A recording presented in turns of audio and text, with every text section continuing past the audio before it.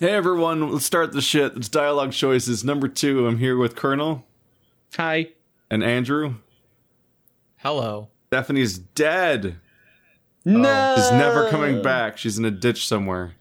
Forever. That was very quick. Yeah. That was That one was also episode, and we Plot already... twist right out the gate. It's like some Gurren Lagann It's or like some Game shit. of Thrones up in here. Immediate. Don't lose your way. We were talking about it just yesterday, about how Andrew understands Game of Thrones for what it is, and we don't. We don't. I do. Isn't that right, Andrew? I had the foresight to know it was going to be bad the whole way down, so I left real early. And I was It is. smart. It is the whole See, way I down. I have a whole bunch of experience because I read all of Bleach, so I can tell when a story is gonna be shit from the beginning. I have like the senses now. You can smell the bleach in advance. like exactly. After being there for like almost 15 years in a bad story, you know all the signs. You see it, and you're like, well, that's God. it. That's red flag number 1. Bleach, like, it affected my anime watching in such a widespread way. And I didn't even Bleach experience affected- it like the way that other people did, where they were so disappointed because I didn't even get that far. Bleach affected my friendship with Joe very heavily. Oh my god. I will never forgive him for telling me to watch it, and then he gave up after the first season. He didn't tell me he did that, and I was like halfway through the 5th season, and I was like, "Man, this is getting really garbage." And Joe's like, "I stopped watching like after the first season." I was like, "You what? What? I'm stuck now. I'm here." You're stuck. But I don't think that's Joe's fault, though. I think that's... It is. He God. recommended it to me, only watching one season, and then just gave up after that. It was like, I'm not gonna watch It's, the rest. Andrew- And I'm like, I think you're Recommendations just... are iffy. Are they? It's tough to recommend something early on. Like I feel a lot more confident recommending One Piece to someone now than I would like 2 seasons into One Piece. Yeah, or I just think about like when I watched you play Sim City, and it seemed really fun, and you were having fun, and everything seemed neat, and I watched hours of gameplay. But then, like, I went home and bought it, and as I was home buying it, the game was like turning to ash in your mouth. And then I discovered separately how bad it was over the next couple days. SimCity 2013. And it wasn't neat. Because at first It is it's like, one of- oh, look at this tilt shift photography art style, and it seems really snappy and fun, and it seems neat. And then like then as you get into the more hardcore later game, you start realizing the game's completely trash, and it doesn't work on a fundamental level, and it's like really, it doesn't have much replay value because when you try to make different cities, you're like, I have so little space to work with, and most of the simulation literally doesn't work. It's based around this forced multiplayer thing that also like just actively sabotages your gameplay, and you can't opt out of it, and there's all these other issues and so on. But then I think about like, I remember I was doing the Zelda playthrough of Breath of the Wild, and I was in the part where you kind of build this little like village. There's like an extended there's a extended like side quest chain where you're kind of building up this village that's like doing these little missions, getting them resources and helping them get what they need and so on. I'm like chopping down trees and kind of podcasting because there's not much to talk about in the game. And I had just read the first chapter of Ready Player One, and I was just talking about how like kind of neat it seemed, like the setting and everything. Oh no! But I hadn't actually gotten to any of the plot of Ready Player One yet. It was just the entire, like, the first chapter does not take place in the simulation at all. And it's just talking about, it's just like talking about the dystopian society of all like the stacked trailer houses and Which sounds cool. all the rough time that everyone's having. And yeah, like it's a very decent Blade Runner-esque. It's a decent intro. Yeah. But I'm like, I like forever regret expressing any positive feelings about Ready Player One, because I would then go on to actually read the book in its entirety. Yeah. And I'm like, oh no, this is like the worst one. And because it's on a Let's Play, it's not what have I done, it's what am I doing constantly every time somebody watches that video. Yeah. No, yeah. Being a Let's Player is just having every moment of your life for the last 8 years constantly happening right now. That's a good weird point. It's a fucking weird life. People are mad at you now about a thing that happened 7 years ago because it's happening now again. And it always will. Yeah. Yeah, that's The recommendation is scary. And we're doing recommendations today. That's what we're doing. We are doing. Yeah, we are we're doing recommendations today. So let's I dive in I this don't have pit hesitation about my recommendations. I know that they are good. You don't think they're good? It is. No, I know that they're good. Yeah. Oh, It's Yeah. easy so to then you should go first then. It's easier to recommend movies because they end. Sometimes. It's hard for a movie to be bad after you've watched it. I couldn't finish. it can't ruin itself past your initial watching. Yes. Except for the aging process. I couldn't finish watching Avatar. I Which literally one? could not. What, the I had movie? to stop and like Avatar: The Last Airbender live action movie. No, the one with the blue people.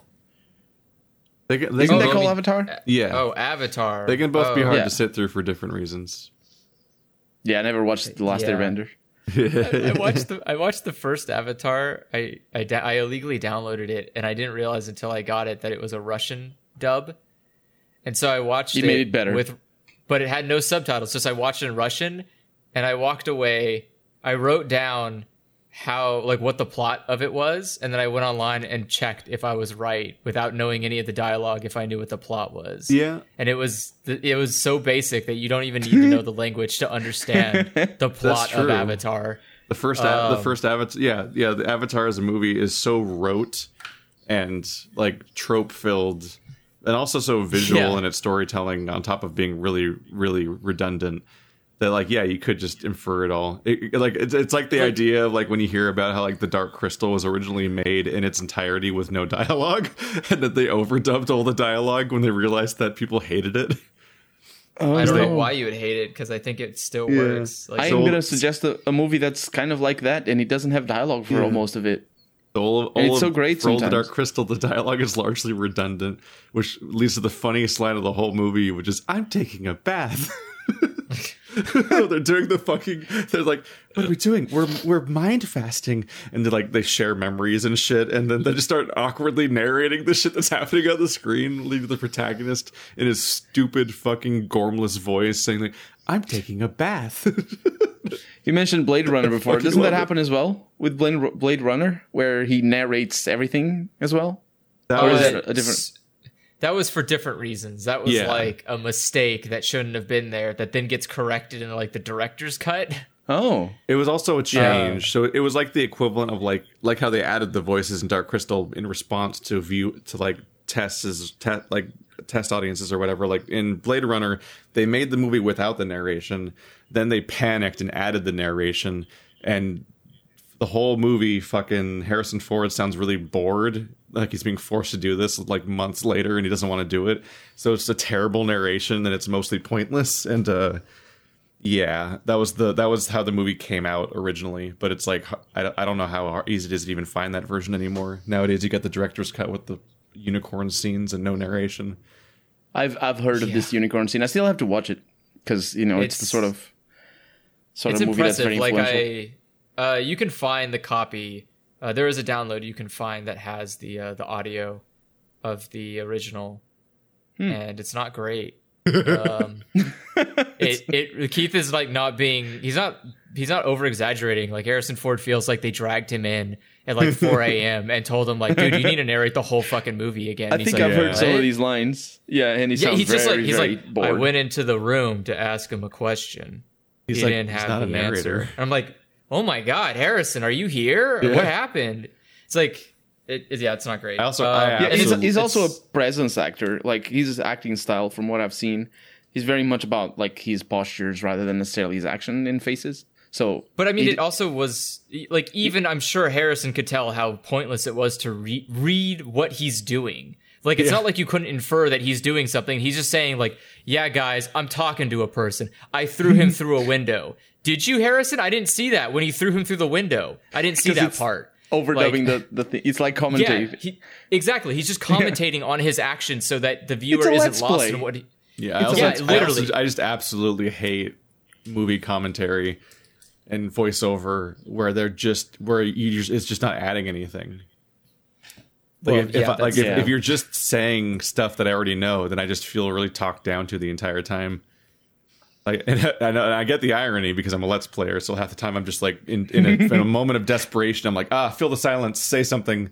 But And you're it's also more aware of that because you're a Let's Player. Oh yeah, no, I know what I'm doing when I just fucking throw away a garbage line because a cutscene ends, and I need to acknowledge that we're back to gameplay and me talking, and I just kind of sometimes just in one sentence, just kind of basically repeating what happened in the cutscene, like because I'm just like I don't know, I'm just. It's like, oh, so she's like the da-da-da. And it's like, yeah, that's obviously, but it's just trying to say things. But when that's your scripted thing, I'm just like, you don't need to fill the dead air, Harrison.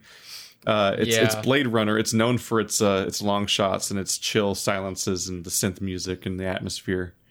It's great. It's so good at world building. And then you just have like Harrison shitting all over it. Not on his own accord, but like someone added Harrison Ford talking over all of this really good cinematography. And you're like, who did this? It is, and that's why we're not suggesting Blade Runner. That's what you get, Blade Runner. Well, we did a whole spoiler cast of that and its sequel. I might have heard that. So, yeah. The fuck. Oh, sorry, I cut you off. I totally lost the thread. Of how to bring it back into us recommending movies. It's just funny to me that one of the most well-regarded movies of all time, basically, is like this heavily edited and re-released and changed over and over again nightmares, where it's like you literally could be talking about a different movie from person to person, but it's this like incredibly highly regarded film. You always hear like that's Citizen the Full Metal Kane. Alchemist problem. Yeah, yeah. Well, those are literally different shows. Also, yeah, but I'm saying that they're just like both Full Metal Alchemists, and like the Brotherhood part gets left out in a lot of people's heads. So you said like, yeah, Full Metal Alchemist, like I've watched that. It's like, which one? Don't lie to me. Which one did you watch? They're both like good. I like the first one better though, even though it's I hate that. Whatever. I hate that. The problem is that one of them doesn't have a subtitle because they didn't plan on making it again. But no, specifically the Blade Runner re-edits are like the equivalent of like being like trying to talk about Arrested Development season 4, and if you watched it when it came out versus if you watch it now, you get a different season. You know about that? Oh, no, that's weird. Did they redo it? Yeah, because all Arrested Development had a relatively tight, jumping all over the place between all those different storylines, editing style in the original show. But when Netflix got it and brought it back years later for season, I think it was 4. They kind of had character-focused episodes where each episode was built around a specific character storyline, and they kept kind of all converging at like this fair or whatever, where something was going to happen. So it kept like doing parallel storylines that all happened simultaneously, and then kind of showing how they all line up in the timeline or whatever. But it did the pacing and it wasn't the pacing and comedy that people were familiar with the show. So they re-edited the entire season. Like a year later or something. I haven't watched it still because I watched the original version of it. But like they re-edited the entire season, and that's the one you get now if you watch it. And you have to like scroll through the special features tab of the show in order to watch the original version of the season, which is still there, but not the one that shows up in the the playlist. And it's like like an enhanced. That's a choice. It's like going back to play The Witcher 1 and you only get the enhanced edition. Yeah, but like that's a lot of work, man. Yeah, that's a lot of work. Yeah, it's also just like someone's job. Like they're like, oh yeah, happy to be working. I know. I just mean like, man, I don't know. Like that's really tough. Is like I'm just thinking from like a directorial standpoint. Oh yeah, like you directed these episodes, and then someone comes around and is like, okay, we're gonna like chop them into like little bacon bits and then put them together. I don't know for sure, but I think the director might have been involved because I think the idea was that they responded to the feedback and they were making the 5th season more in line with the style of the original show and trying to correct that. And so while they were doing that, they re-edited the 4th season as either practice or to make it fit with the fact that it was going to be this one weird fucky season and they want people to come back. But I mean, I'm just saying in the regard of like you film it the first time the way you want it, like the way you envisioned it. And now you have to go back and like try to redo it in a different way. It must be tough.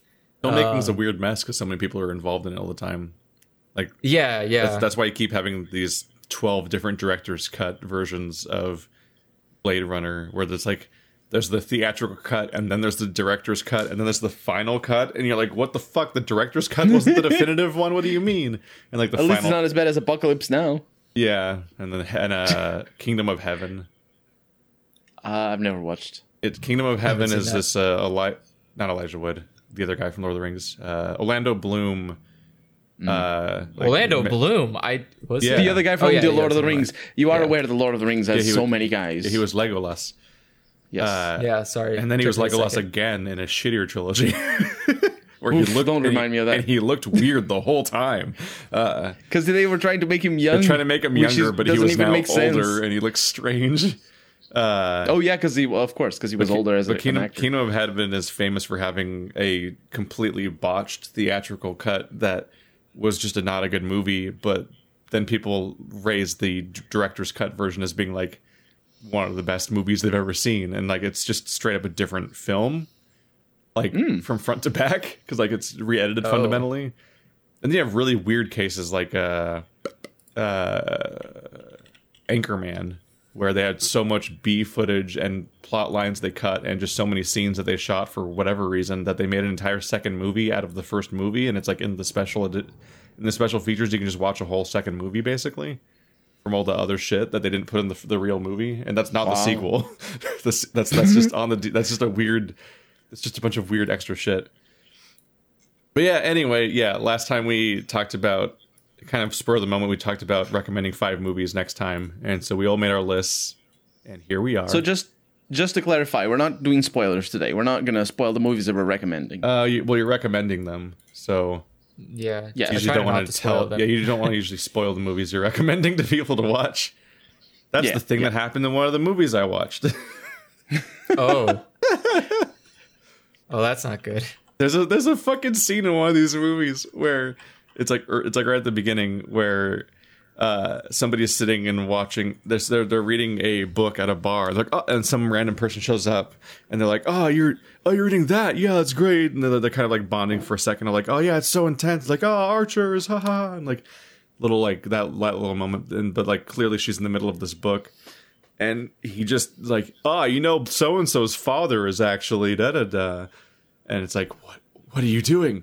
Like you fucking like shrink into yourself watching that scene because you're like, stop, no, Oh. why are you doing this? I figure we'll probably just take turns and just do one of what each of our lists and cycle around, and that'll be that. And that might even be the whole podcast, depending on how long we talk about these. It is 15 movies. And I mean, we've been at it for half an that's hour true. already, and we haven't suggested any. I mean, not half an hour, but still. not like 10 minutes, because the first Yeah. I had stuff to edit out at the beginning. We were waiting. Yeah. The bloopers. And then Stephanie will come back like maybe next week or some other time and bring in her list. From the dead. She will come back Yeah. from the dead. Who wants to go? You want to recommend us an anime, Andrew? Yes. Sure. Let's see. I guess they're not in any particular order. There's not like a top 5. These aren't like the best movies or anything. It's just 5 recommendations. Yeah. I'll start my recommendation with The Garden of Words, which is a You mentioned this before, I think in the last... I think it was this one that you mentioned. I heard you talk about it recently. Did I? I might have. It's a Makoto Shinkai film, which, if you don't know, he's a really, really good director. Made like all the good anime movies. He made All the 5 good- centimeters per second. All the good. I did not 5 like centimeters that per one. second. Weathering with You. That's the only What one is I watched of his. it? I'm searching this movie, and every picture is the same gazebo. That's where a lot of it takes place. Yeah. Not a gazebo. Nobody knows what a gazebo is. It's a gazebo in a forest or a garden. No, I it's in guess. a park. Yeah. Yeah. The idea is that it's a like a basic synopsis here is that it is a high school boy who encounters a woman at a park bench under a canopy. What did you call it? The Gazebo. Gazebo. gazebo. There you go. That is such a weird word. Yeah, It's a under a normal gazebo. word. And they just interact. They just talk. They just talk to one another. And the boy is trying to. The boy has like a goal he's trying to achieve, and the woman is encouraging him. And it's just a really good movie about like relationship.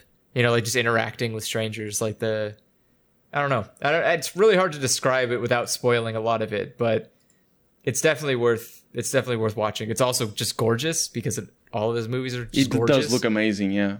But yeah, like you can, if you look up, instead of looking at pictures, you look up GIFs and you'll see exactly just how fantastic it is. Just such good, smooth animation. But yeah, it's available on Netflix. So you can watch it there if you have it. Garden of Words. Yep, Garden of Words. This is by Comics Wave Films, the studio. They made. They also made 5 centimeters per second, so the animation is really good, actually. I mean, if it is like 5 centimeters per second. Is it called 5 centimeters per second? 5 centimeters. I think it's been a long while. I think it's because of time travel or something. Oh, yeah. I remember watching it around the time I watched. It definitely. It's not about time travel. It's it just definitely about looks like it's the same creator because it looks all the screenshots look like the same art style, but now pink. Yeah. Yeah, he has a very particular looking style.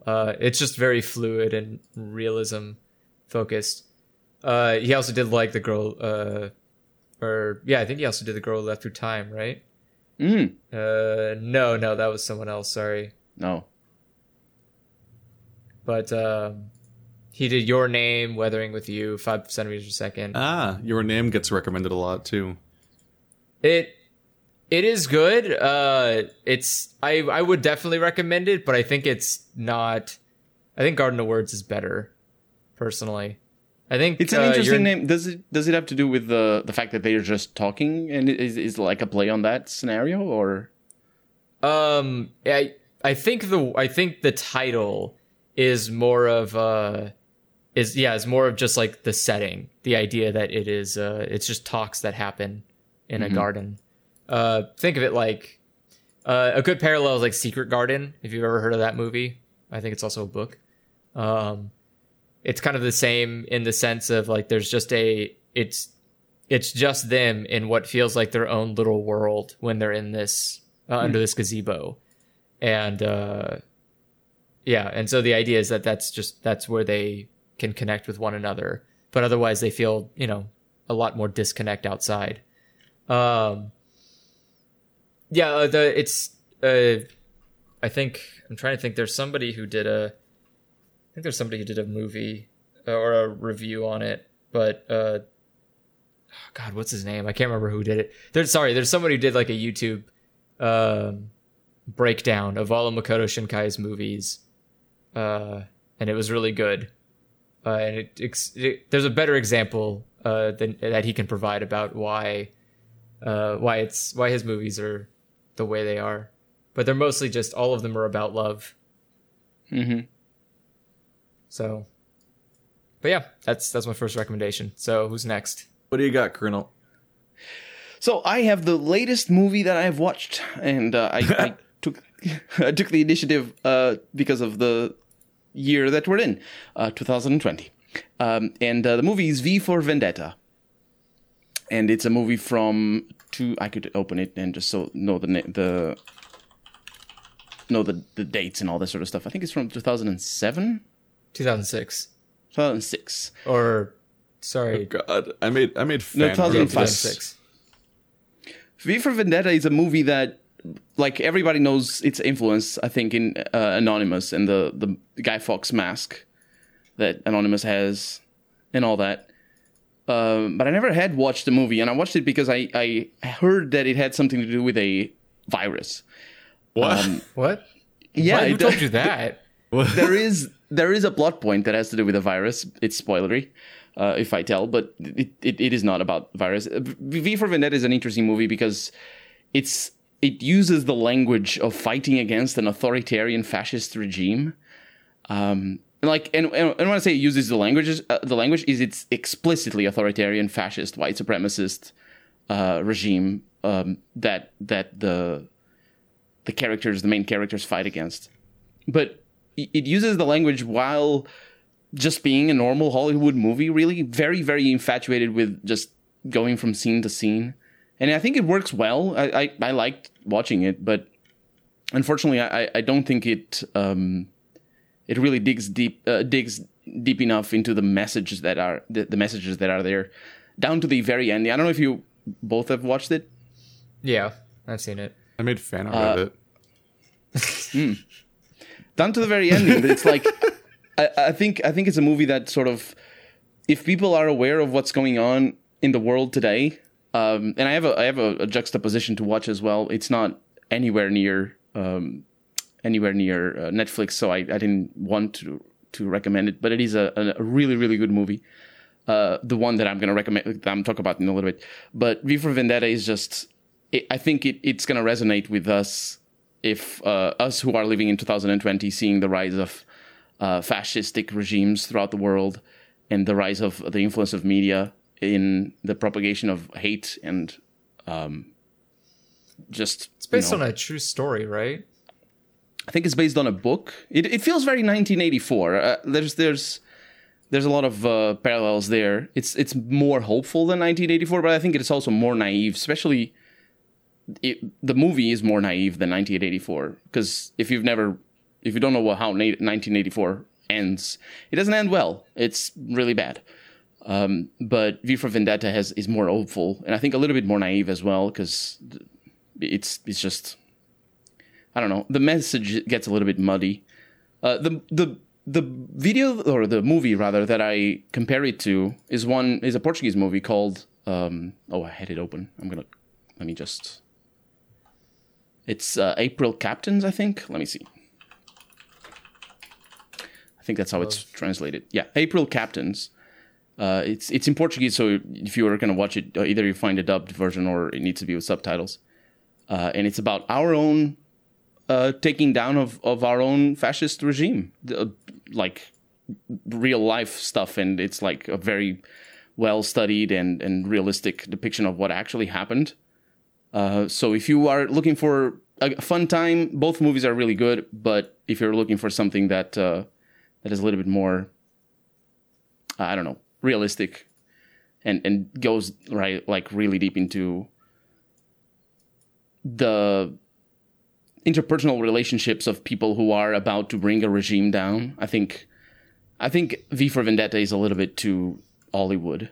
I don't know. It just feels like, when I watched it, I felt like it was really interesting, because you see right from the beginning, you see the television, the stand-in for Fox News right at the beginning, and one of the main characters being immediately characterized as, I don't like this. So you know where she's coming from. But the movie sort of drops all that sort of depth or language, I suppose, and just gets worried about the action scenes and stuff like that. So I don't know. I feel a little bit mixed, but it's a really interesting movie to watch. I like the concept of a Nordic supremacist regime. Is that what Britain is that what like British people are afraid of? Is Nords taking over again? No, I think they didn't want to. That's the other thing. Like they are obviously. I'm imagining like in America, you make a V for Vendetta, and it's like Canadian supremacist or something, and you're just like, dang it, those Canadians did it finally. They took us over. Like the thing is, I actually wrote down something here. The thing is, like the movie is made so that you can take away. That you can reasonably take away whatever message you want from it. Like, even if you're a fascist sympathizer, you can look at the movie and be like, oh yeah, speak to power. It's like... Can you? Yeah. Doesn't he, like, destroy the regime at the end? Yeah, but the thing is, it's because there's so much... Like, there's a line that is not met with... that is seen sympathetically later in the movie. That is Oppenheimer was able to... Oppenheimer is the dude the physicist dude that made possible the atomic bomb. There's a line that goes, Oppenheimer was able to change more than a course of a war. He changed the entire course of human history. Which is wrong in the sense that if you're referring to World War II, but the movie just sees this as like a right thing, and that's where the virus comes in. It's sort of like a little bit of an analogy, and it's part of the story of the movie. But you can definitely, like, I've seen people come away talk about, no, not come away, because obviously I watched the movie recently, but the thing is, I've seen people talk about V for Vendetta as sort of like a oh yeah, let's bring down this PC culture, censorship and whatnot. Yeah, absolutely. Because I think the main message of the movie is just the obsession with truth and speaking truth to power. And this sort of reminds me, I was watching the other day a video by, of Rowan Atkinson talking about, it was from 2018, the video. And he was talking about, he was basically talking about the notion of free speech, which is a thing that we talk about in the public discourse these days. The notion of free speech and the notion of censorship, not necessarily censorship from a governmental standpoint, which is what V for Vendetta deals with, but rather, from what is acceptable speech in public. And he says that traditional trope thing about if you're gonna be intolerant of intolerance, you're just replacing one sort of intolerance with another, which sounds very smart. This is my words now. This sounds very smart, but the problem is, if you're against replacing one sort of intolerance with the other, then you're in favor of the intolerance that already exists, not the one that is intolerant of the intolerance. Do you know what I mean? Not really. Or did I get the message lost a little bit? A little bit. I lost the thread a little bit.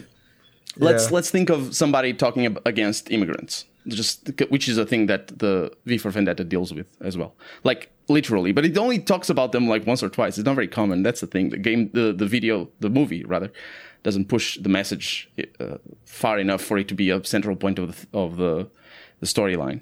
But imagine like somebody is just against immigrants and against Muslims, and against people of color, and that sort of intolerance cannot be tolerated, right? But when you're not tolerating that intolerance, you're, in the words of Rowan Atkinson, you're replacing one sort of intolerance with another. So what, the idea that because you're intolerant to intolerance, you've created intolerant intolerance? Yourself. That's just garbage thought process. Yeah. That kind of sounds just like that's like the nothing matters at all kind of nihilism. No, but the problem is, why just let people live because nothing matters? It's just the kill them tolerance all. paradox where you can't create a space that's inclusive and safe and non-discriminatory without specifically not tolerating certain behaviors, because those are what would cause it to be discriminatory. But yeah, absolutely. But there's another point of view that might be a little bit more. What's the word? Like a forum with moderators is ironically more tolerant than a place with no moderators. Yeah, but the thing is, if you're arguing, if your argument is that, oh, you shouldn't be intolerant of intolerance because now you're just intolerant yourself, you're really just prioritizing one sort of intolerance over the other. And you can't. I mean, there are people who don't like equality. Yes. Yeah. I mean, that's normal. That's the reason intolerance exists, is because there tends to be people that, you don't. It's somebody that doesn't have ethics, basically. Yeah. Like they're not arguing from a real ethical point of view. They're instead just trying to win an argument via technicalities. It's like, so you're the real hypocrite at the end. It's like, don't pretend you believe in what you're saying right now, because it doesn't mean anything. Yeah. Yeah. But it's hollow arguments for the sake of winning. But that sort of discourse, because the V for Vendetta sort of focuses so much on the speaking truth to power, I think that sort of discourse is why people can come away from the movie and just be like, so V for Vendetta is the confluence of two different leftist voices that are constantly misinterpreted and repurposed for the right. Alan Moore and David Lloyd, yeah. Well, I don't know David Lloyd. No, Alan Moore and the Wachowski sisters. Oh, did they make it? Yes, they made the creators of The Matrix made V for Vendetta. aka Oh, it was red, written by them, aka yeah. red pilled and all that. Like, you know, the movie where the people use this metaphor for hating women and becoming these ultra independent supermen or whatever the fuck, but like it's made by two trans women. Like, and it's an allegory for transition as well. Yes, and it all really works as an allegory for being trans. And it was written by two at the time closeted trans people. Like, there's Maybe that's why. Maybe constantly that's why it's so happens. conflicting. And Alan the V for Moore Vendetta, is I mean. just a fucking like far left socialist. Like he's got a lot going on. And Yeah. He literally his- looks like but- Karl Marx. Yeah, and his It does a material, little bit, yeah. his material, especially V for Vendetta and Watchmen, are constantly misinterpreted and repurposed by people that don't understand it and embarrass themselves, kind of like people that are on the right and love Rage Against the Machine. Like, it's really Yeah. fucking cringe. You guys You go really and watch took away. any comments on YouTube on Rage Against the Machine, and you see people Oh being my very god, when Rage conflicted. Against the Machine gets played at like a Republican rally, you're like, you guys don't get any of this. There's a Well- song where they list what is it called? It's he just repeats all of these are American dreams. All of this is American dreams. I don't remember what that song is, but like, he's like that's the most explicit anti-imperialist song ever. And, There's you a- still can come across. Well, people you can who think you can the opposite. it's just a separation of you could just listen to the music and enjoy it and not pay attention and not care about what the lyrics stand for or anything. Well, yeah, 'cause People do that all the there's time. There was a period of me being well, it's everyone's teenage years, basically. Like, when you're a teenager, in many cases, you're kind of apolitical, in part because you kind of don't understand Yeah. most things really yet. But you do Yeah. know that you have a lot of intense emotions because that's what being a teenager is. And so a lot of being a teenager is glomming onto a bunch of media because of how it kind of feeds specific emotions along the way and just kind of gives you that catharsis here and there.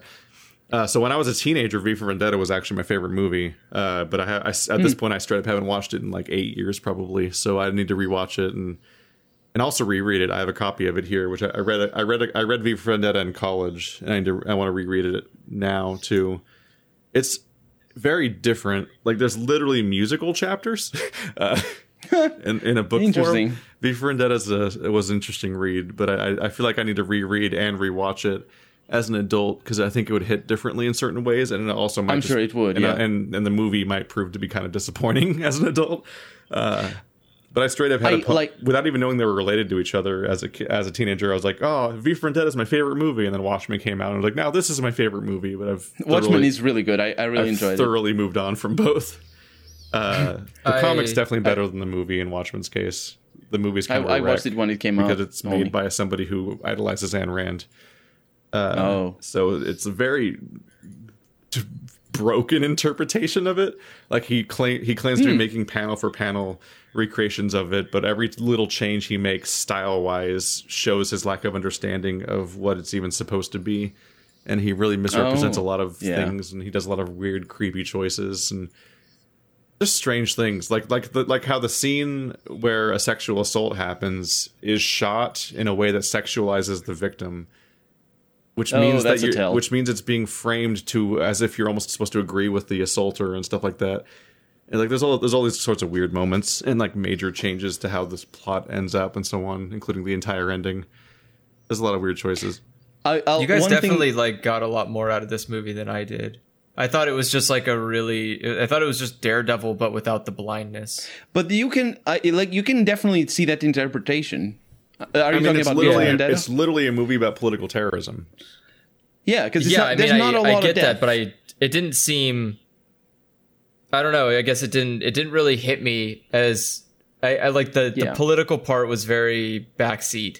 Yeah, I was definitely when I watched it more focused on like, okay, when's he gonna do something cool next? Well, that's like the he's thing. saying. Like that's especially like the teenager experience of like back then I just watched it and it's just this movie about like rising up and kicking some ass and so on. Like the same way that a lot of like these like dystopian post-apocalyptic young adult fiction stories will appeal to teenagers, and you're just like, oh yeah, Katniss is gonna beat the bad guys, but then like when you're an adult you go back to it and you're like and it all hits differently, and that's either for the better or for the worse. And a lot of stuff like that, like V for Vendetta will hit me differently if I watch it now. And like a lot of music does that, like fucking when you're a kid, it's like, haha, he keeps saying Chocolate Rain, and it's like it's just a funny, weird meme song. But then you actually go back to Chocolate Rain as an adult, and you're like, oh, fuck, this song's distressing. I have a lot of that experience listening to heavy metal with bands like Pantera and Megadeth. Or like, and they just go back and, oh my god, they are no. Yeah, or listening to Killing in the Name by Rage Against the Machine in 2020. Yeah. Like some of those that work forces are the same that burn crosses. It's a song about the history of the police recruiting from the KKK and the deeply racist institution that it's been from the outset because it was literally created to recapture slaves. Yeah, you don't think about that so much when you're 14 and you just want to hear the guy shout and scream Killing in the Name of and da-da-da. Now you do what they told you. And it's just like a fun sounding song. But yeah, if you never... It's really fucking embarrassing, though, if you grow up to be an adult and then you're like, oh yeah, Rage Against the Machine is my favorite band, and you've still like never even tried to interrogate any of it. It's like, oh, what's your favorite? Really, that's your favorite media in the world, and you've never even like really thought about it for a minute, like just for a minute, because similarly, like to talk about something aging in the opposite direction. Get the lyrics real quick. I really wish I knew the song of the other Rage Against, the song that I. Oh yeah, it's most of the songs that they hit hard.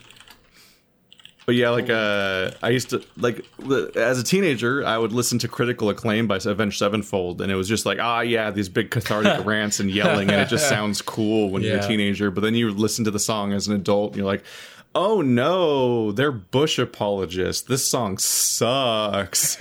Like the rant that felt cathartic when you weren't thinking about it and didn't fully understand it is really fucked up.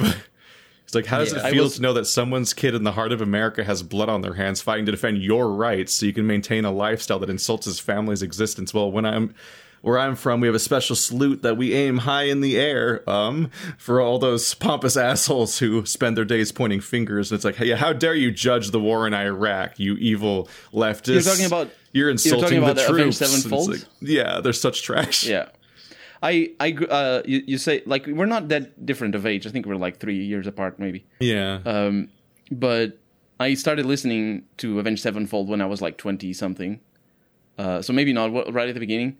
But I remember the song that you're talking about. Yeah. And I don't have the same experience as you do in terms of... I always saw them, yeah. You didn't get hoodwinked over time. No, I think the thing is the impression Bush left... on me, but even on people around me, I think in the world, I would go as far as say the impression Bush left in the world of the American political and even like the people, like it is different than the impression it left on the people of America. I feel I still think that the world you're just describing like both Bushes. Oh, yeah, describing like every American I'm president. talking about the last one. Lindsay Ellis did a really good video about music during the Iraq War and how all throughout American history and just everyone's history, really, like whenever wars happen and so on, there's often art dealing with that period. Mm-hmm. And there's often a lot of like protest stuff because really almost basically all wars are just bullshit and should have never occurred and are being fought under false pretenses and so on. And people are dying for no real purpose. Money is the most important thing of all, and that's there's only the one connection. way to get it. That's the connection that V for Vendetta doesn't make, by the way, Andrew. Yeah. What you're saying is the problem with the ultimate message of V for Vendetta. It doesn't connect the lines. What, capitalism? Yeah, absolutely. I mean, absolutely. But the appalling takeaway was just how every musician was just gargling Bush's balls throughout the United States, and it's because in the specific way that we were because of 9/11 and the specific way that we were attacked and so on, it all got very deftly all redirected as this rage in a particular direction and this united thing where it was such a crime to speak out against any of it. And it's like this huge embarrassing period for people that actually, grew up and looked at it at some point, just realizing like, wow, this, we really got fucking, we basically were just collectively tricked. Like it's very infectious. We were sold the idea of a war that wasn't even related to the thing like wasn't even particularly related to the attack that sparked the excuse for the war, and didn't really accomplish much. And we were basically being like, and like we still haven't really recovered as a nation from like just the endless like gung ho patriotism where we have to all like bring together the bulwark and all stand together against these things. It's like, no, maybe we should be questioning the systems and the choices going on here. But it's like, you're anti-American. What are you? You probably are a terrorist. I think the analysis. I mean, probably. I think the analysis that of the role of the media in that, both in the Bush era as well as more recent, and it definitely the lines can be drawn as well with old style fascism, and with V for Vendetta as well. The role of media is so crucial in understanding how people get the opinions they get, and that sort of hate and that sort of like jingoistic nationalism really is toxic in the sense that it contaminates. Like it's very difficult to steer away from. Because once you're in there, it's very, very hard because you need to, not only do you need to think contrary to everything that the world tells you, and I can only imagine, obviously, because I'm not an American, and I can only imagine how difficult it must be for an American person to break out of the mold. But also, not only do you need to think, you also need to go against the current, like actively and be different. And especially when you're alone and there's nobody in the media to point you anywhere, it can be. I imagine it is absolutely. It's an exception, right? If somebody does it, it's an exception. I mean, there's often like the fear of exclusion aspect where it's like you're surrounded by people that all think a certain way. So if you step out of line, then you're going to be like kicked out of that group. And there's even people in this country that are several layers deep. Like, say you live in Salt Lake City and you're a Mormon, like you're not even close to being ready to question some of these other ideas because you're still like having to groupthink with everybody else on like that entire like religious order, and the way that like that if you step out of line, they do like excommunicate you not just from the church but basically from like your friend groups in society, because there's several groups in this country that actively work in a way where they discourage any sort of dissent by actively cutting people out if they do it, which makes everyone terrified to do anything. And it's just which is it's funny to me, like that should be. You want to talk about cancel culture? Dixie Chicks got completely literally canceled for saying Bush was bad, which is fucking insane to think about now. In an interview, not even in a song. It was like dare they not like George Bush, hero and definitely not war criminal. I don't know. There's at some point I start getting tired of constantly hearing about stuff like Bush being bad, but then you just like, okay, well, when did it stop being like when did it start being this way? And then you start going back and back and back, and you're like, wait, it's always been this fucking way. Are you guys just ever gonna do anything about it? It's like, well, no, we're not gonna let it happen. Are you? Because this is history.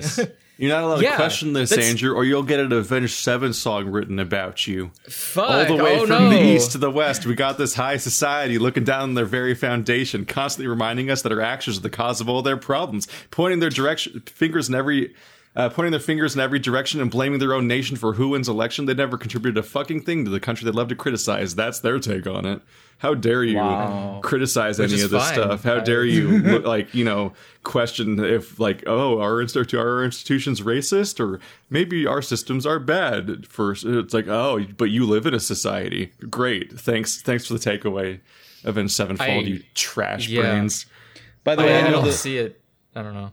That's just weird. It's always been weird to me to see to see like the idea of not being able to question a group, not being able to say like, this is weird, isn't this stupid? And people just like, no, it's perfect. It's like, no, that's pretty stupid. If you think like something is perfect on the first try, you're crazy wrong. Yeah.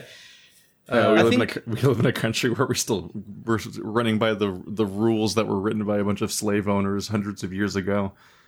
We've amended them a couple of times, but we don't talk about that because then it would like ruin the illusion that we're not allowed to mess with the Constitution. I hear you talk about the second time a lot.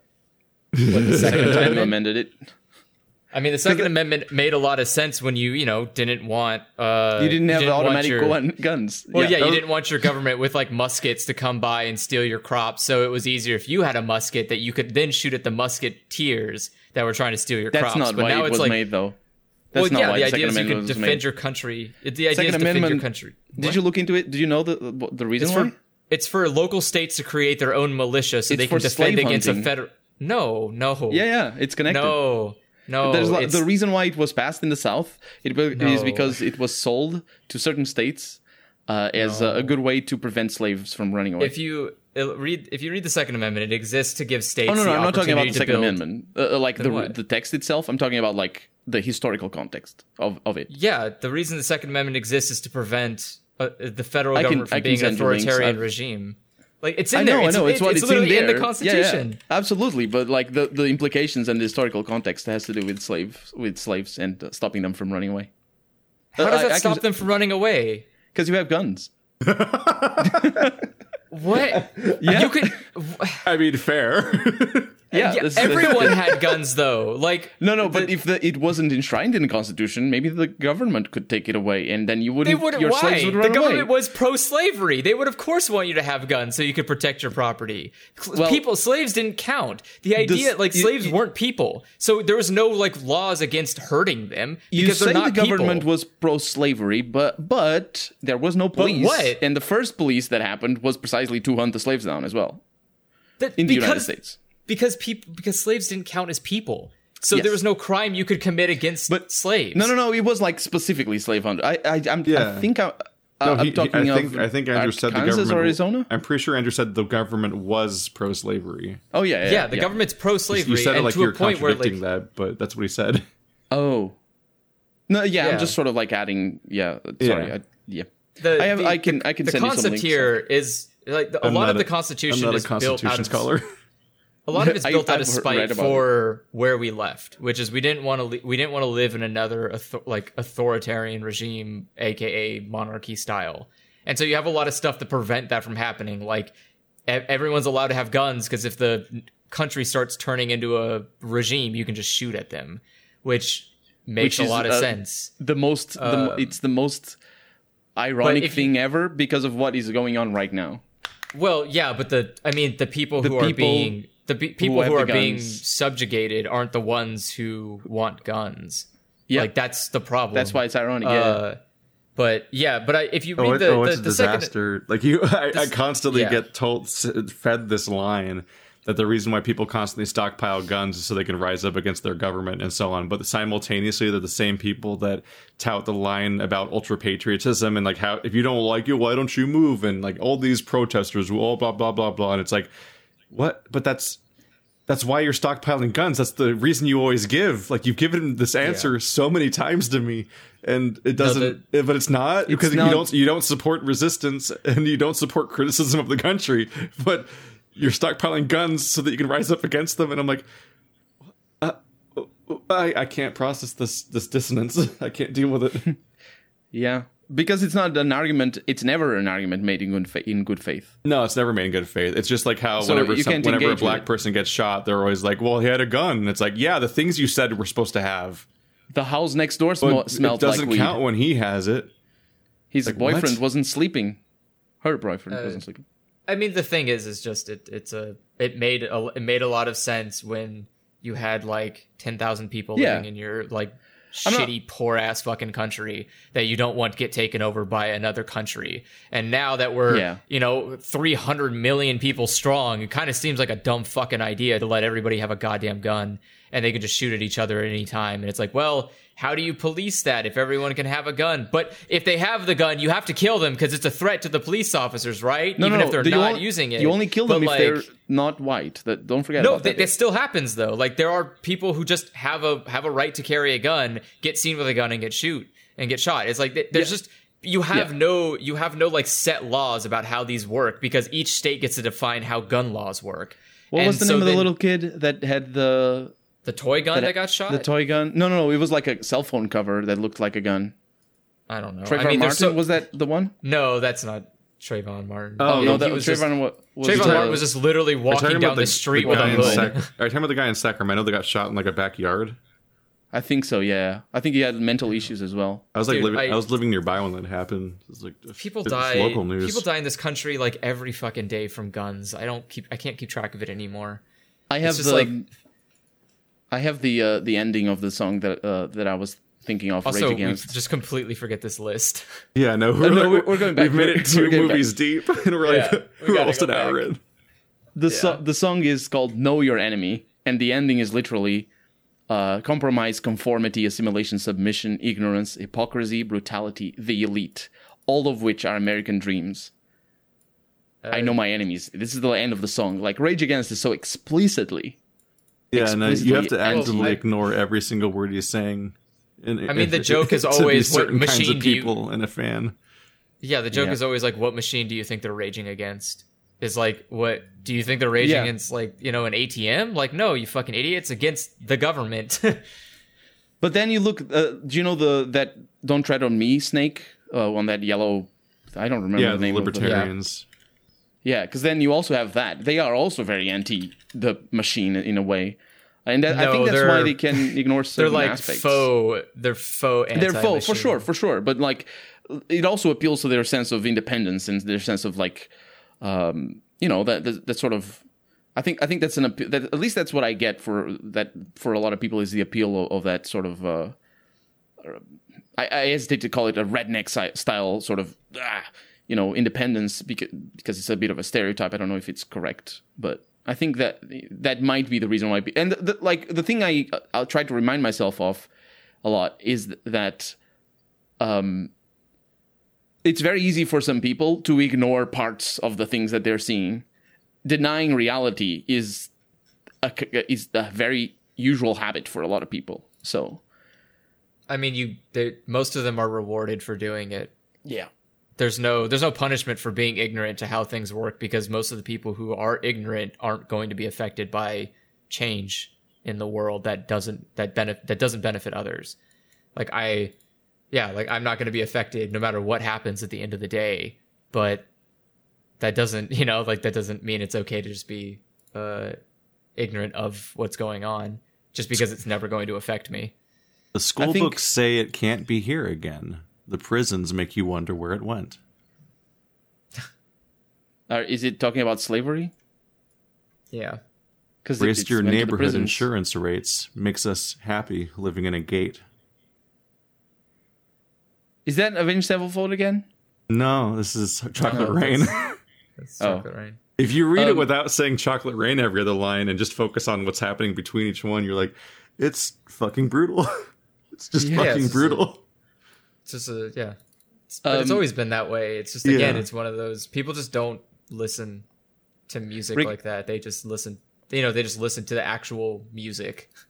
Regarding what you just said, Andrew, about just because it doesn't affect you, it doesn't mean that you're allowed to not give a damn. That video that I watched from Rowan Atkinson that I was mentioning before, behind him, there was a poster that said, because it was about freedom of speech and what, censorship and stuff like that. There was a poster saying, "Feel free to insult me anytime," or something like that.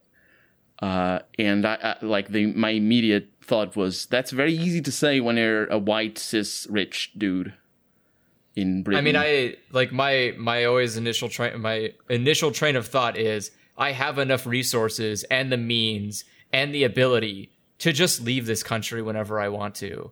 But you need to think about the people who don't. Like, I think I can, but there are plenty of people who don't have to because they can also just leave and they don't have to give a shit about how it goes.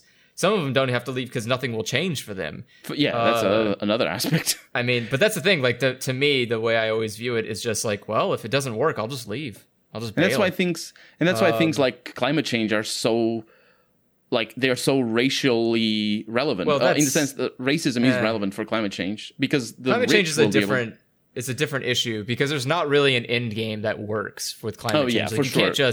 You can't be like, yeah, but we're going to use all our money to like stop the fire. It's like, well, Yeah. Okay. Like, sure, I guess you can live in Jetson-style homes in 2055 because there is no Earth you can live on anymore. But you can't deny that. You can't deny that it is, and it is affecting right now, and it is going to affect always first and foremost the people without the means to avoid it. Well, the people who didn't do anything. It's just a hypocritical thing of people saying, I don't want, like people say, I don't want more immigration. Okay, well, stop destroying the planet where people live so they have to immigrate. Yeah. Like, stop, like, being, or like, oh, okay, what about people who need to leave because their countries are just terrible? It's like, well, I've never lived in a bad country, so they don't deserve to live here. It's like, they didn't choose that. They didn't just like wake up one morning and say like, cool, country's being taken over, awesome, like we've done to several countries. Maybe. Yeah, basically all of South America is affected by the drug laws in the US. But you don't have to like, let alone everything. You don't have to think about that stuff because you're in America and it's fine. Yeah, here. And when it's not fine here, then you're probably either going to die here or you can just leave. But at the same time, like the education system, it doesn't tell you about this. The mass media doesn't tell you about this. And Trump wants it to tell us about it even less. He says the opposite. Well, no, we're going to learn about America, right? About the history of America. Yeah, this big. Hopefully, hopefully it does nothing. But he's trying to make it even more like patriotic focused and make it even more brainwashy. It's but the thing is, when he tries to do that, he has an effect even if he doesn't pass any legislation. Because so many teachers, I mean, maybe not the majority, but so many teachers are Trumpists, and so many teachers are nationalists like that. They will follow they'll take the signal. Because, curriculums are decided by the local government, and a lot of those local governments might follow his example. Yeah. I mean, we already have that. They already were. We go to a school where you, like a bunch of fascists, you line up and you pledge to your allegiance to the flag as a child, and then you get taught a sanitized version of your history where ultimately you're the heroes. That is what happened here in Portugal before 1974. That is literally what happened. Yeah. The locals deciding how, like local governments deciding what to teach is the reason we have Confederate flag problems still. It's because fucking jackasses still taught about racism as patriotism. They're like, oh, but this flag meant that they cared about America. It's like, then why did they rebel against the country that is what it is today? Against the United States. They just were so passionate. It's like, yeah, passionate about owning people. What the fuck? Get out of here, dude. It's not a question. We have history books. We have literal history that we can look at. Our history curriculum's so bad that people grow up unironically thinking that the Civil War didn't have anything to do with slavery. Which is it's that's about as well. That's about as stupid as like the dinosaurs didn't exist because the Bible didn't have them in it. The devil put the bones there. Ha! Yeah, the devil put the bones there. God, could you imagine? What a next level waste of time the devil is having. He's just like creating bones in his little fucking hovel hole. I believe and he's like, it. If he's anything these people are going to be. If the devil's anything like Loki, then I believe it because that guy just fucking he'll spend 3 years on a prank. Him and his dragon bones. That literally feels like what he'll birth a spider horse just to prank somebody. Loki's fucking crazy. But on the topic of lyrics, the bell curve blames the baby's DNA, but test scores are how much the parents make. The same crime has a higher price to pay. The judge and jury swear it's not the face. Dirty secrets of the economy turns that body into GDP. Chocolate Rain's fucking brutal. It's just Jesus fucking it is Christ. Talking about all that. People were just like, "Wow, look at this funny viral video." He leans away. He leans away from the microphone to breathe. It's like you come back 10 years later. You're like, come back in 2020. And it's like this is a fucking brutal song to look at. You're like, oh no. But that's what I mean by like nothing ever changes, and I'm kind of getting tired of it because like that song isn't new. No. It's very, very old. What is Chocolate the thing Rain, is like 70s? That tiring that you're feeling, right? And that I'm feeling, and we're young still.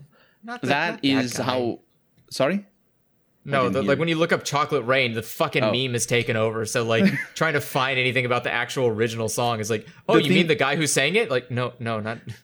What I was gonna say is that the thing is that tiredness that you're talking about.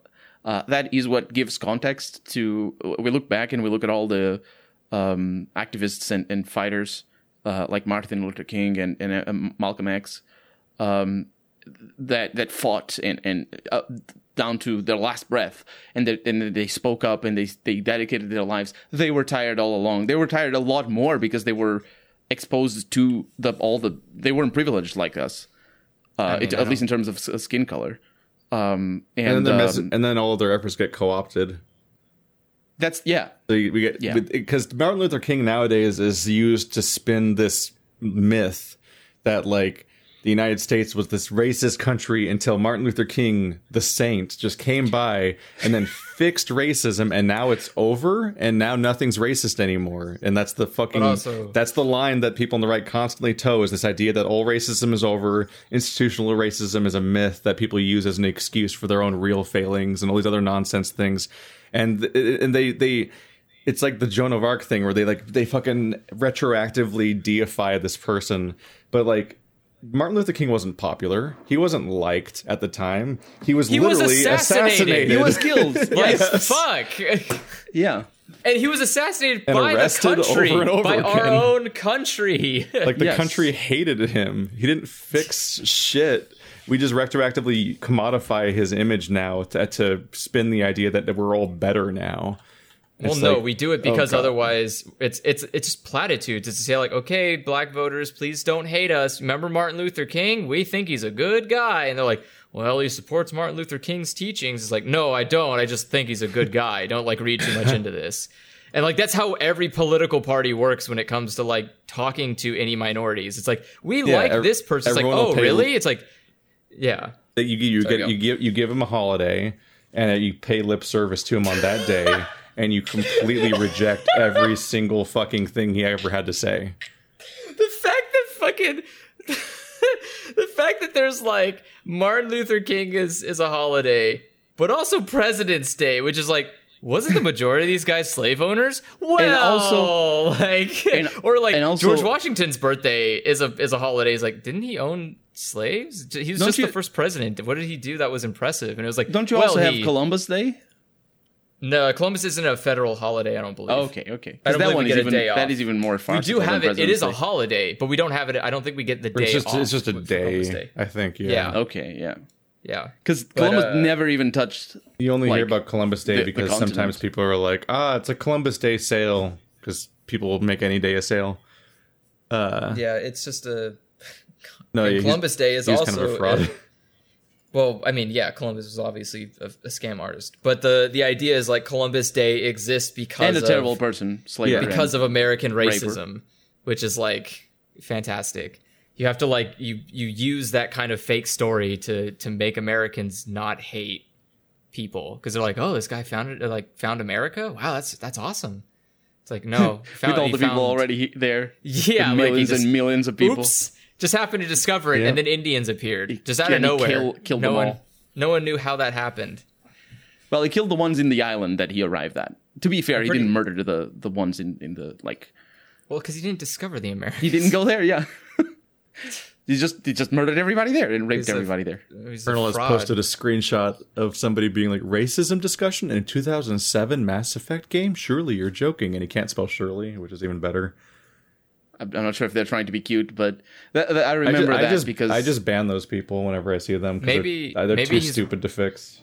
Maybe he's asking somebody named Shirley. It's literally it's literally the part of Mass Effect that discusses racism. So it's not even like the commentators bringing it in. It's the part where Ashley has that racist talk that she has. Like it's explicitly a conversation about racism. But that's just what it is. And the thing is, I deconstructed it to the extreme as best I could, so I went really deep on that. Yeah. And, I like the game itself lets you just take What your are you, own some sort thing. of person who experiences art and then commentates on it? That's not your job. Stop that. How dare you talk about the mug in part 3 of your Disco Elysium playthrough like some sort of weirdo? I'm finally watching Disco Elysium, your playthrough. I haven't gotten to day 4 yet, but... Yeah. The mug is just part 3, and it's seared into my brain what part it is because it's just the comments constantly come in, and I just constantly ban people. It's a great filter. Oh, I still need to finish playing that. You still need to do part 2. Yeah, I got distracted. You only played one episode. Keith, did you get to the multi-millionaire, ultra-billionaire guy? Did you ever find him? Yeah. Yeah, the guy that bends. Yes, that is he's such a the guy great... that's so rich that he bends time and space. Yeah, that is so fantastic. No spoilers, There's, though. And also off topic. That's yeah. We're very off topic. We're off topic from our off topic. We can go back. We can go back. Yeah, like I remember watching. I watched Keith's playthrough of what's it called? I just forgot the name now. Outer Worlds. Oh yeah. Yeah. I watched that one. The one that's explicitly about these topics.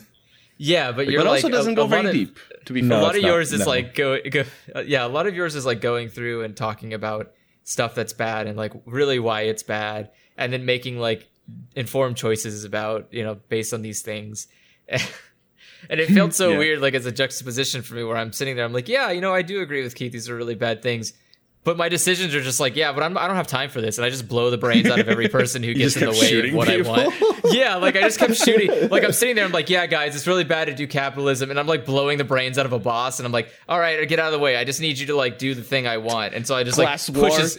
Yeah, like I just push. Well, that's the thing is like I don't have time to try to like slowly convince someone to do the right thing. I'm just like, no, I'm just going to move your body out of the way. I'm going to look down and say, you get this place, you get this place. All of you leave me alone. I'm going to go into space. And then everybody's Andrew like, is the ultimate tanky.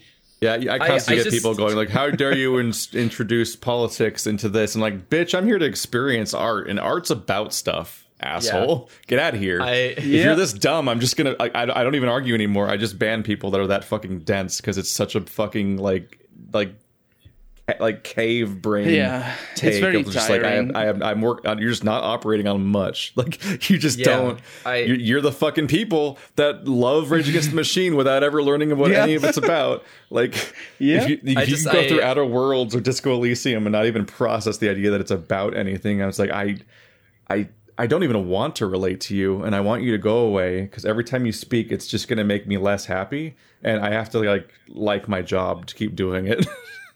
Yeah, that's the thing is like I feel like I definitely understand the problems, but I don't agree with the solutions to solving them.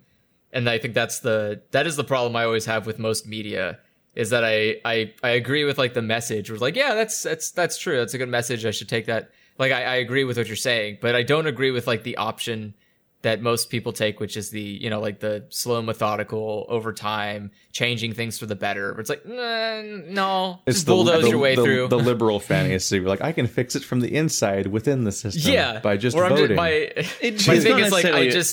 thing is I burn both houses down, and I go, okay, now only one person gets to rebuild. And then I look at the other people like, you can't, nope, don't do it. I'll shoot you. Yeah, but stay where you are. That works well in a fantasy world. Oh yeah, but that's why I like games like Outer Worlds, where it's like I can just do that. Where someone's like, I'm the big bad guy, and you have to convince me to be good. And I'm like, no, I don't. Boom, shoot you in the head. I'm gonna go sit down now. You guys are good people. Here's the land, and I walk away. And people are like, I guess. I had that same moment in the like major choice at the end of the game of the Outer Worlds. You're gonna like that when you. There were several times when I was tempted to just shoot people. I didn't even hesitate. Like I literally walked into a room and someone was like, look, I'm going to give you a proposition. I will do all the things you want, but you need to wipe out these people. And I was like, okay. Oh, you're talking about the same one that I'm talking about. Yeah, I was like, alternative. I killed them all. Yeah, I was like, alternatively, I could back out of the conversation, shoot you in the head, kill all of your guards, walk out, go to the board of directors, take everyone out, walk over, turn the key, free the guy, and just end the game and be like, all right. Oh no, you're talking about the other character. I did that later. That's how I did for every single solution. Every problem was like, I have the character you care about, but you need to do a bad thing if you want to free them. I was like, I can just annihilate your entire country. And I just wiped them all out. And I think in pretty much every region of Outer Worlds, you meet the shittier people first. Then they tell you to go deal with the other people, and then the other people are like, but actually nuance or reason here, and they also kind of suck, but for different reasons. But generally speaking, you still pretty much always end up going back and taking out the first shittier person that you met because they were way worse. And like, that was just the pattern on every planet. So you could just skip the process by just shooting them immediately, and it's probably why you're the first one. Why Andrew's playthrough wasn't very long. Yeah, my playthrough was really short. Even like Gorgon made like the new DLC that came out made a lot less sense because it tries to like add nuance to a decision that I long overcame, which is like, oh, we're gonna try to like build deeper on this this backstory of like why this, you know, why the company is bad. I'm like, oh, I just wiped it out though. And they're like, I haven't finished it yet, but I think it goes a little bit deeper though.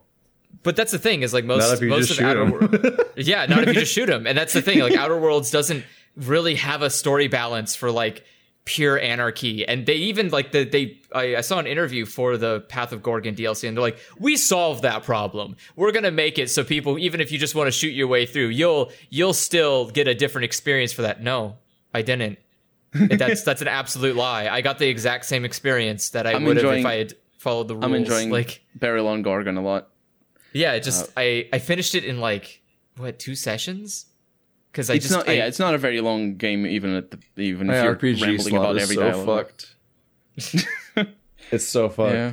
Like I'm trying to get through Anachronox, but I'm also trying to get through Wasteland, but also like it takes so much time to edit each session. So like I have to have a backlog of Anachronox prepared. Because like if for example tomorrow I have an RPG video due, and I don't have any RPG videos recorded. So like it's like, oh, it's the weekend and Andrew's free. Like that's probably when I should record Wasteland, but I won't be able to edit it in time for tomorrow's time slot. So I need to record Anachronox today instead. But like because it's 2020 and everything's just getting worse every day, even though I've like re-edited my schedule and so on, I'm always kind of like running on like a half battery, and I'm like I haven't had any of those like days lately or weeks where I like, oh man, I got like 2 days of work done today. Cool. And like I'm like ahead of schedule. I'm always just kind of like kicking the stone slightly further down the road at an even pace that never quite accelerates. If I can help in any way, let me know. I don't know how I could, but because I have some, I am on the opposite. I'm lucky with the games that I'm playing, so I just want to play them. Yeah. It's a mess because what was it? It's just been bad. Everything sucks. Around the time that The Last of Us came out, affected. Yeah, there's been a series of things. Around the time during The Last of Us stuff, especially since I got the whole game done in like a week, for like the next month or so, I was like 2 weeks ahead of schedule, and it was great all the time, and I could just pretty much just record whatever I wanted on a given day. And like that, and I was always like slightly ahead of schedule every day and so on. It was going great, but like for like the last month now, it's just been not working, and I can't get any momentum going. So it's a bit frustrating because it's like, yeah, it makes that kind of thing really hard to get done. But at the same time, like, but I want to get Wasteland 3 and Anachronox done because like there's the ticking thing of like, oh, here comes the fucking Cyberpunk on the horizon. But in the meantime, like I really wish I could have gotten to Mortal Shell because there's a decent looking Souls-like that came out, but on top of that there's a DLC for Outer Worlds, and I'm like, how the fuck does anyone keep up with this? Holy shit. Wasteland 3 is really good, isn't it? Or we haven't gotten very far in it. Yeah, I don't think we're far enough to know. I'm enjoying it. We They're barely about just as far beat as the I first am. area. It's also a glitchy disaster. Oh, for multiplayer, probably, yeah. Well, we had the entire we went they give you once you get your like starting base, they give you objectives like go to these places, and like there's a bunch of driving locations, but then there's one you can just like walk to down the path. It's like the local town. Mm-hmm. We cleared out like the entire local area of a bunch of objectives and like did a bunch of like hours of gameplay. Then came back next session and the entire region had reset. Oh no. Yeah. Like it's that kind of glitchy mess. So it's like wow. Our entire quest log was empty. And the entire area had reset to its previous thing, but the world state in certain ways was still saved. So like we'd been sent to deal with something outside of the area, and we came back, and then the world reset. And we talked to the person who sent us on the mission in the first place that runs that town, and she introduced herself from scratch again, but then gave us the quest again. But then I just talked to her again and turned it in because the game still knew we had finished the quest, even though we hadn't had the quest, and like, I have no idea. It's just like it's once again like it's an Exile game that's like shouldn't for sure be out yet, basically. I've been enjoying the writing and the voice acting. I think the voice acting is brilliant, like in comparison to other games of the genre. Like every single character for me is like stand out. We're playing as the gay punk rock friends. Yeah, I saw the first episode. The only. bros with the spikes and the mohawks. My favorite character is the fish seller in the market, and she's so cute. She's awesome. She's so awesome. Friends was not the correct word. Yeah. I was like, why did I say friends? They're lovers. Yes. So, let's go back to topic, maybe.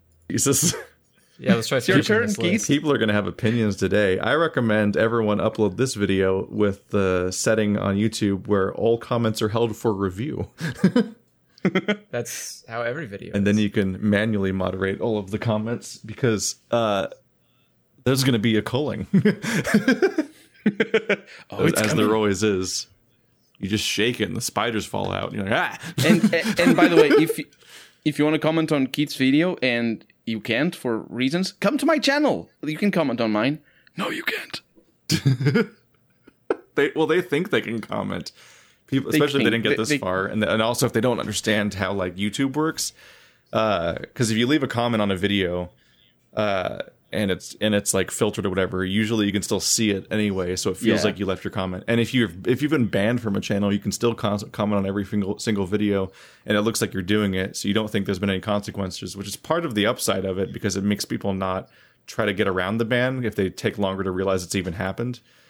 Yeah. But yeah, like there's so much garbage out there that it's just I never have to listen to again, and it's great. Gaming and the gaming community has problems. Yes, and we need to work on them. Some like maybe circa like 2012 problems. In 2014 as well. August 2014 is like, yeah.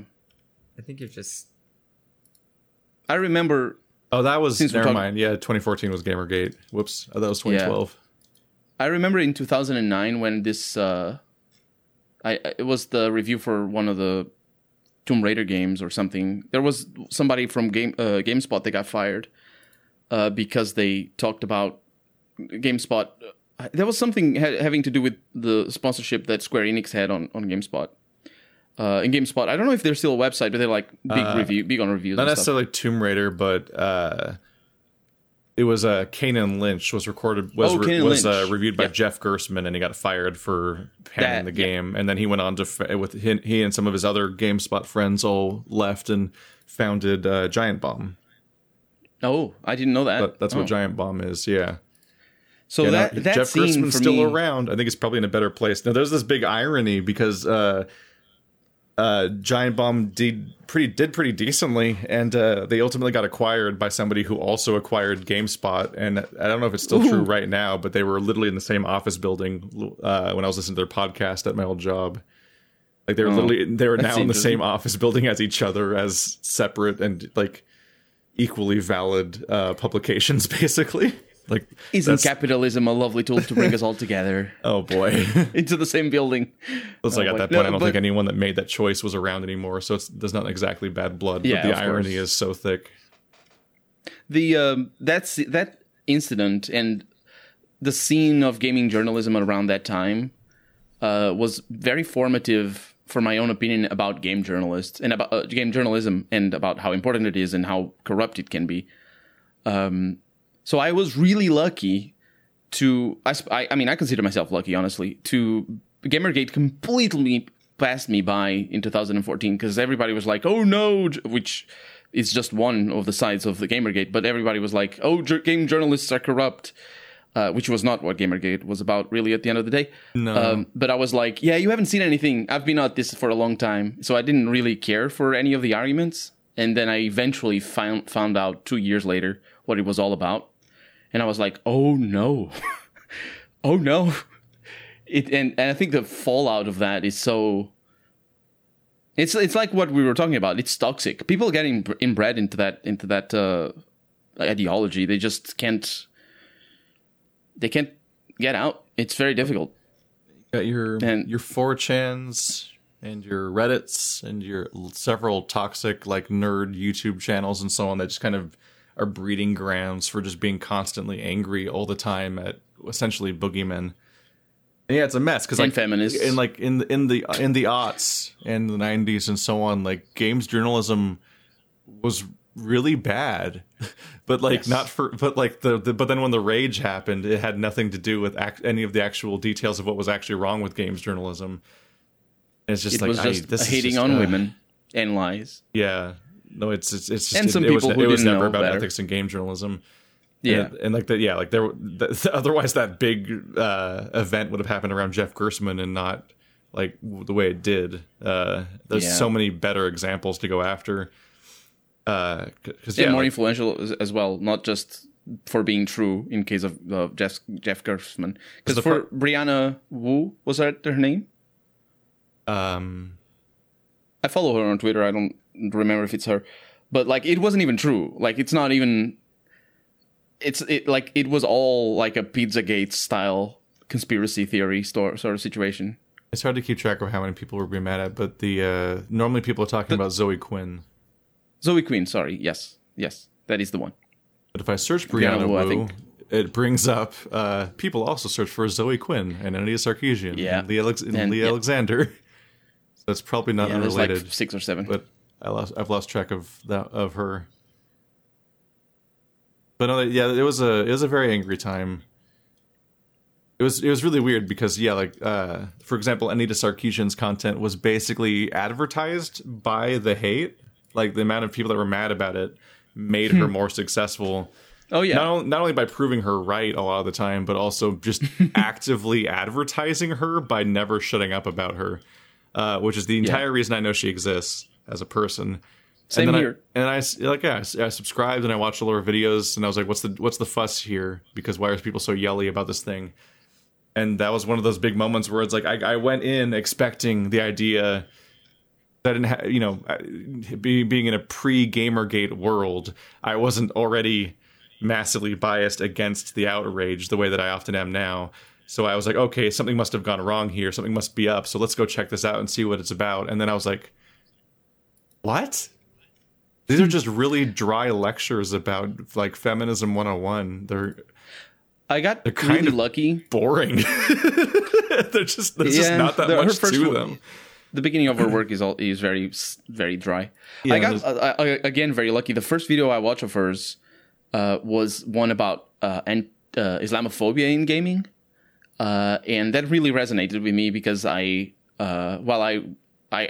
grew up Christian and I live in a Christian country. The Islamophobia here in Portugal is pretty widespread, and it is a problem. We don't have many Islamic people, but it is definitely ingrained in the culture. So I could see a lot of things from an American person. I could see. Is she American or is she Armenian? She's American, right? Yeah, I don't know. I think she's either way. She grew up in the US. She's born in Canada. Oh, okay. There we go. Nationality American/Canadian. So I'll just trust that. For somebody from the other side of the world to recognize the same patterns as I recognize in other things, not necessarily in gaming. Like, I watched that particular video about Islamophobia in gaming, and I was like, whoa, this makes total sense. So I think from the beginning, I was on an agreeable terms with her. Because I found her because of Fallout 3 is garbage, and here's why. That video is amazing, but it also led me specifically into the rabbit hole, as it were. Yeah, I'm looking at her Wikipedia page, and it just mentions her having 31 million views. And I'm like, that's all that anger focused on a channel that has so little actual viewership by comparison. Like, several people essentially made a career out of being mad at her. And it shows how much that largely involves people just listening to those people and taking them verbatim and just trusting them all the time and not ever actually engaging with the material that they're talking about in the first place. And like that's just that's how the whole thing works. Like, to this day, like, I think feminist, am I subscribed to them right now or not? Feminist Frequency? Let's see. They might have been uploading filler content that I lost interest in. Yeah, they do a lot of Star Trek they're stuff. active now. Yeah. Yeah. Oh, wow. Yeah, they've been active. I'm subscribed at some point. They do a lot of other stuff outside of YouTube as well. I don't follow them outside of YouTube. No, I unsubscribed when they started doing like constant podcasts and like short form like reviews and stuff. I'm like, this is not what I subscribed for. It's just the thing. It's why I always consider like if I ever do like a video essay or something, like I should really have it on a separate channel. Would like. Oh, whoops! I muted myself. A little bit, yes. Like a fool. Just for a little bit. Back to the. What is your movie, Keith? We're gonna pretend this is salvageable still. Of course it is. People are very interested. So for those keeping track, my first recommendation was The Garden of Words. And Colonel's recommendation was V for Vendetta. And also, I would like to ask... on a path, which his recommendation was V for Vendetta, which he thought wasn't that great. It's a good movie to watch, not necessarily to appreciate or to like. But if you like, it's fine. Natalie Portman is so tiny in that movie and so American as well. She's so American. I mean, yeah, she's always tiny. Yeah, she's always tiny in real life. Like she's always been a very small person. Has a tendency they to shave her head. They portray her as she's so tiny. It is unbelievable. I think they really meant for her to look. She has small. She has a propensity for shaving her head. A lot of roles require her to lose her hair. A very narrow, short, sinewy, gangly kind of person. Like that. Yeah. It's and that's often played up for elements of like vulnerability or body horror. I mean, if she was in the Professional, like her origin point, I think, with Leon the Professional. And yeah, like she plays a child princess or child queen in the Star Wars movies, and then like the whole horror movie of Black Swan and so on. It's kind of been a thing for a while, and now she's literally playing the version of Thor that has cancer. Oh, because Thor's hammer goes to his love interest character from the comics, and I don't remember her name, but she has cancer and she's going through chemotherapy, but she's able to wield the hammer, and so it's like it's an interesting character. She looks really good. She looks really good even when her head is shaved. She's really pretty. But yeah, I haven't read that storyline, so I don't know a ton about it, but it's an interesting idea. I think there was an idea that like whenever she uses Thor's power, she's shortening her life or something. Ooh. So it's like there's some stuff going on there. It's like, because she's not Thor. Well, I think it might have to do with her condition. Oh, okay. It's like she's worthy of the hammer, but she's dying of cancer, and grabbing the hammer can give you this power, but I don't think it magically cures you or anything. Like it's not going to heal her and fix those problems. Yeah. So it's like, I don't know. We'll see how that goes. Or even I don't even know if they're dealing with those ideas in the movie, or if they're just going to be like, it's Natalie Portman with a hammer. I'm that is a movie right there. I'm kind of burned out, which is kind of a bummer, because it's a bummer to be burned out on superheroes just in time for when they're suddenly less afraid of making female ones. Because it's like, oh yeah, here comes the Black Widow movie, even though that happened, and here comes and here we got Wonder Woman, and we've got Captain Marvel, and we've got female Thor, and other things are going on. It's like, wow, it took them so long that it literally burned out on the entire concept before it finally started being like, what if they weren't all white guys? It's like, I stopped watching superhero movies on the first Amazing Spider-Man. That was the last superhero movie I watched, I think. Amazing which Spider-Man? was like 10 years. Yeah, the first one with the reboot thing. Yeah. The one after. You guys are real bad at sticking to this goddamn list. Yeah, no. Well, he literally is like, so Keith, your next movie. Anyway, Natalie Portman's so small in that movie. Let's talk about Natalie Portman. I'm sorry. It's like, you need to talk over me, stop me. I for this purpose of this list, I rewatched 2 movies because I wanted to reconfirm how much I did or didn't like them or whatever, because it'd been a while. I have times where I watch a movie and like the lingering feeling of what I thought of the movie's quality lingers, but sometimes that's the only thing I remember after a couple of years, and it's like because there's just so much art. And sometimes, and so you get a lot more sometimes when you come back and watch. Like 2 of these movies, when I watched them in the last 24 hours, they added so many details back in that I just straight up skipped my mind entirely about those films. So I tried to recommend stuff that most people haven't seen. which is exactly the kind of stuff I like. They're like treasures. Like whenever I make a discovery of like some kind of film that no one has really told me about, and I have a good time with it, I always want to like share it around and let people know about them and so on.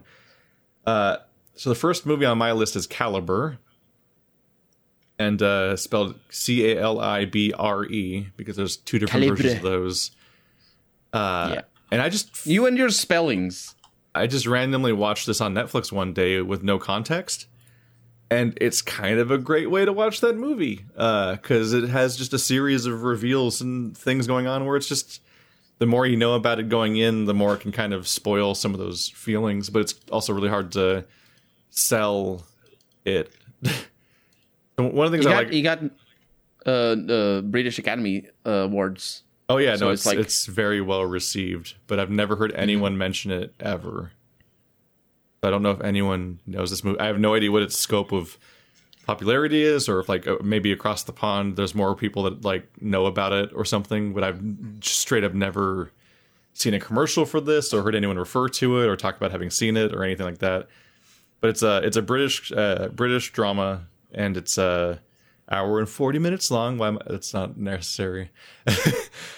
So it's one of these films that a particular thing I like is I like character driven stuff, and it also is like a treat when you have like a film that's feels like it's full of like solid actors, but you don't really feel like you recognize anyone, or maybe there's like one or two people you kind of have this spark of like, maybe I kind of have seen that person before, but you're not like, oh my god, it's Chris Evans. Like, you're not sitting here like being wildly aware of the star power of the film, and instead it's just like, it just feels like it's a bunch of people basically that are like all 90th, they're all like 90th percentile attractive, but you know, they're all just people. All the hot people. And in this case, it's like, it's not even the English. Fuck. They're all ugly. Is that it? What is their Is that accent? what you're saying, Keith? How are they saying they're ugly? Jack Lowden? I'm bad at... looks amazing. I didn't... No, I was saying that they're all like top 90... Oh. Like, they're all like better than... They're more attractive than 90% of people, but you know... I see. Oh, it's super... It's the superstars or whatever. I wanted to say where it is, and I'm like, I actually don't really know because I'm bad at Europe. The setting? Yeah. I was trying to say like, it's in the Highlands of Scotland. It is in Scotland. Yeah, it's what it says in the wiki page. Yeah, so it's in the forest in Scotland, and so it's these two people that are friends. One of them is about to be a father, and they're kind of having this like away, like that. You have this feeling that it's like their final trip. Before he kind of has to engage with what the rest of his life is going to be, which is a common trope for movies, is to often have like, this is their final hurrah before the thing happens and so on, like the Hangover movie and kind of shit like that. So they're going to go hunting, and he's not really ever been hunting before, but his friend wants to take him hunting in the Scottish forests, and they're going out to this, like, they go to this small town, and they meet a bunch of people, and it's just like a bunch of like well acted, well scripted little like chill scenes of them kind of engaging with different people and getting in conflict with this or that person, and like having a heart to heart with this person, and just kind of a bunch of scenes that really let you live in that town for a bit and get to know everybody and feel like you're just flesh them all out as people and as this lived in space and so on, and make you kind of like everyone to some extent, except for certain people. And then they go out the next day to their hunting trip, and the hunting trip goes very badly. And I don't mean I don't mean like they didn't do a good job at hunting. Good.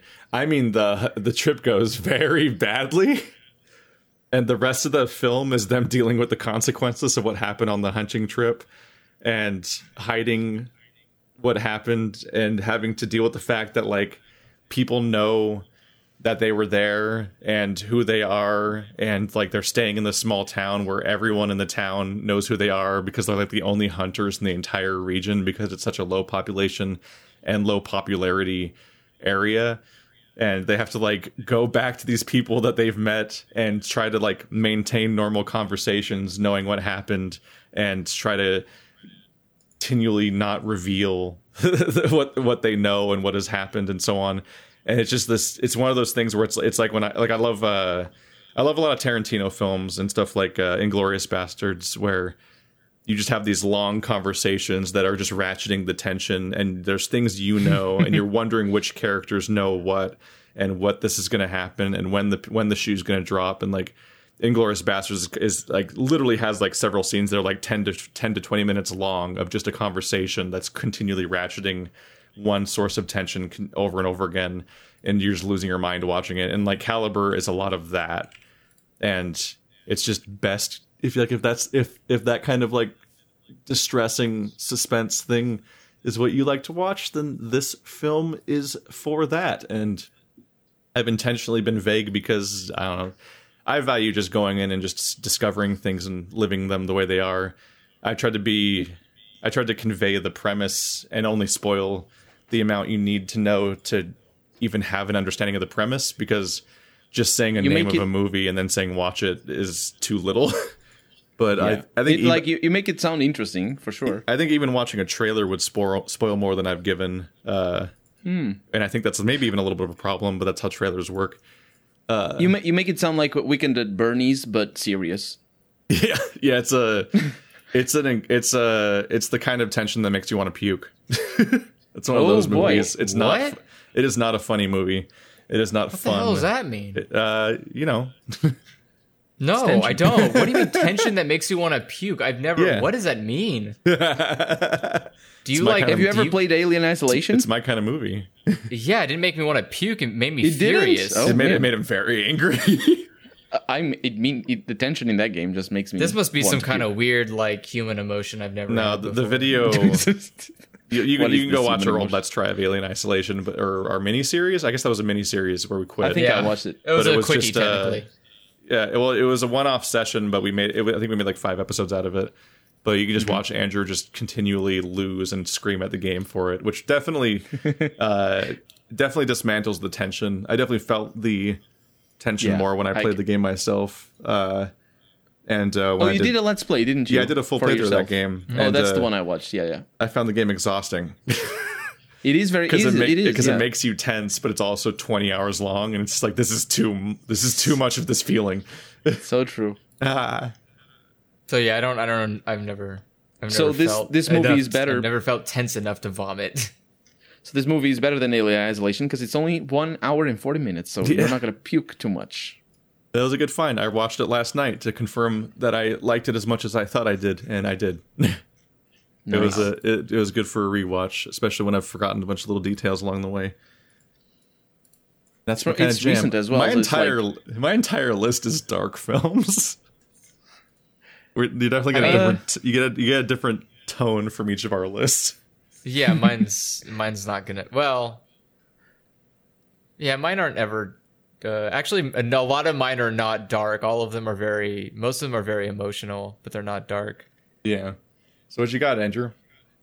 So let's see. The next one I'll recommend is A Silent Voice, which is a very emotional movie about the actions of a young man towards a deaf girl in elementary school and the consequences of those actions later in life.